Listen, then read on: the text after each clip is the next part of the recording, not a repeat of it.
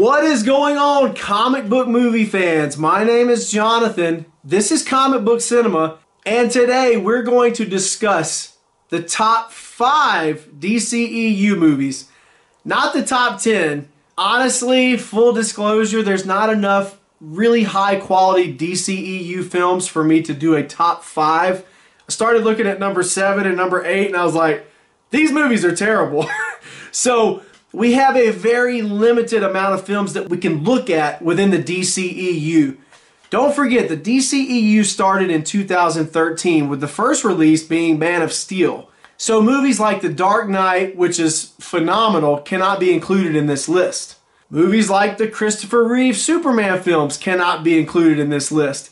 Heck, even though it wouldn't make it in the list, movies like 2011 Green Lantern cannot make it in this list either. So with all that being said, let's delve straight into things.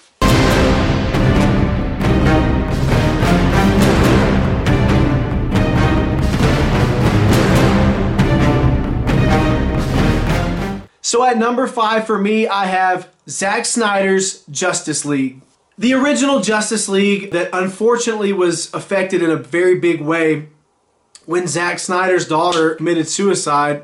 Obviously, Zack Snyder had to pull out from directing that film in the process, or basically in the middle of shooting that film. Warner Brothers brought Joss Whedon in to finish the project, which on paper at the time sounded like a phenomenal idea. You know, this is the guy that brought us the first ever gigantic team-up movie like this in the first Avengers film, which, by the way, is my all-time favorite comic book movie, like, ever.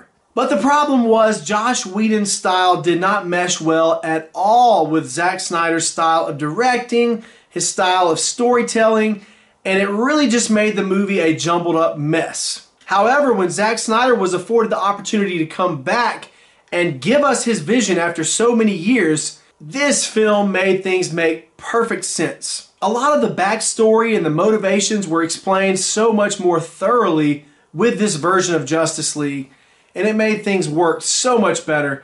Yes, it's 6 hours long and it takes a lot to sit through the entire thing, but when everything came together and we got to see the director's actual vision, this movie turned into so much more of a better film. That's why it sits firmly at number 5 on my list. At number 4, not to be confused with Suicide Squad, The Suicide Squad, that came out in 2021. Everything that the first Suicide Squad movie attempt did not do well, this one did so beautifully, so wonderfully, so hilariously. James Gunn is one of my favorite directors of all time. And what he did with this project is nothing short of amazing.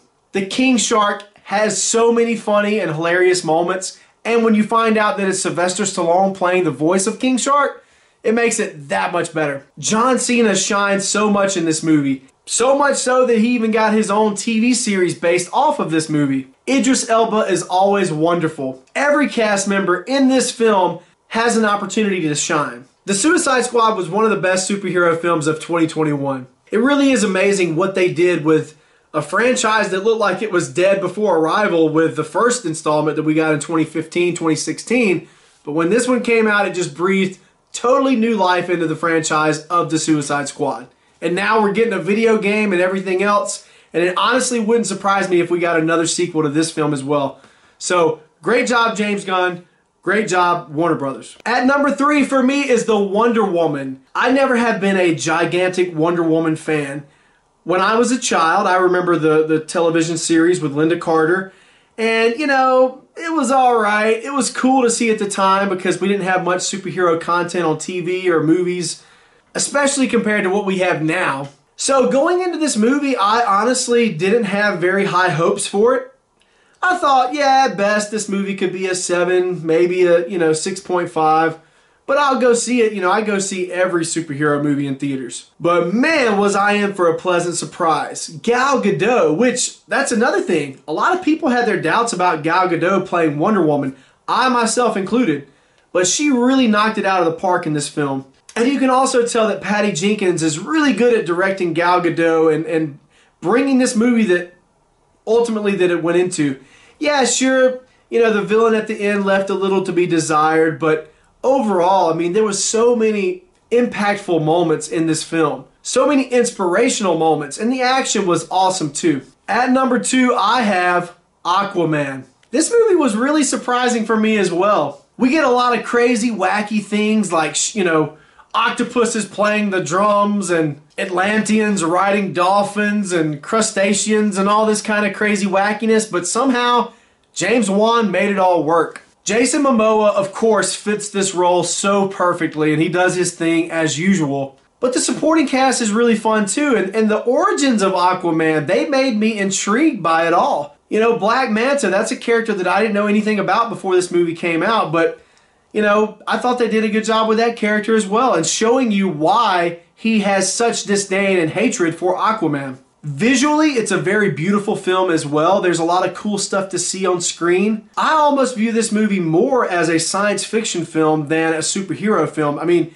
you know, we've seen that before, obviously, with superhero films, but I can't praise this film enough for its visual effects. And at number 1, this is controversial. Some people don't like this movie at all, and some people absolutely love this film. Even to this day, it's still sitting at about 50% on Rotten Tomatoes, which means that 50% of the critics liked it, 50% of the critics did not like it. My number 1 DCEU film is Man of Steel. As a kid, I grew up watching and loving the character of Superman with the Christopher Reeve films. I absolutely loved those films when I was young. I acknowledge that now they have not aged very well, but there's still a lot of redeemable qualities about those movies. As good as those movies were, Man of Steel is the absolute, hands down, best Superman film we have ever gotten to this day. They really flesh out Krypton so well in this film, and it really feels like a unique, strange world that is totally alien to us. The animals that we see, the backgrounds, I mean, Krypton looks really cool in this film. The technology, and don't get me started gushing about Michael Shannon as Zod. That's another thing too. I never thought that I would see someone who played Zod better than Terrence Stamp. But man, Michael Shannon in this movie will literally give you chills with his performance. The supporting cast is good as well. You know, we have Lawrence Fishburne there, and we also have Amy Adams. If I do have one minor complaint with the film, besides the 5-minute sequence of him getting chased by a liquid cyber snake, I would say that it's the casting decision made to cast Amy Adams as Lois Lane. She fits the bill decently enough, but she's not quite what I envision whenever I think of Lois Lane. But overall, I can't complain too much. She does a decent enough job. Man of Steel, still to this day, is in my top 5 superhero movies of all time. There's so many cool moments in this film. You know, it's also really cool to see a brand new to the role of being Superman, Clark Kent or Kal-El, having to literally have a trial by fire fighting 3, 4 Kryptonians all at once as his first test as Superman. Yes, there's a lot of collateral damage, but that's expected. This is literally his first time being Superman. And he's bombarded with 4 different Kryptonians that he has to fight all at once. I mean, it barely gets any better than this, you know, visually, action sequence-wise, cast of characters. It is a phenomenal film. Folks, thanks so much for joining me today. If you haven't looked us up on Facebook, check us out. You can also find us on Instagram at Real Comic Book Cinema. Make sure you hit the bell to get notifications every time we drop a video. We drop 2 videos every week. Also, don't forget to like, share, and subscribe. Folks, thanks so much for joining me, and until next time, have a beautiful day.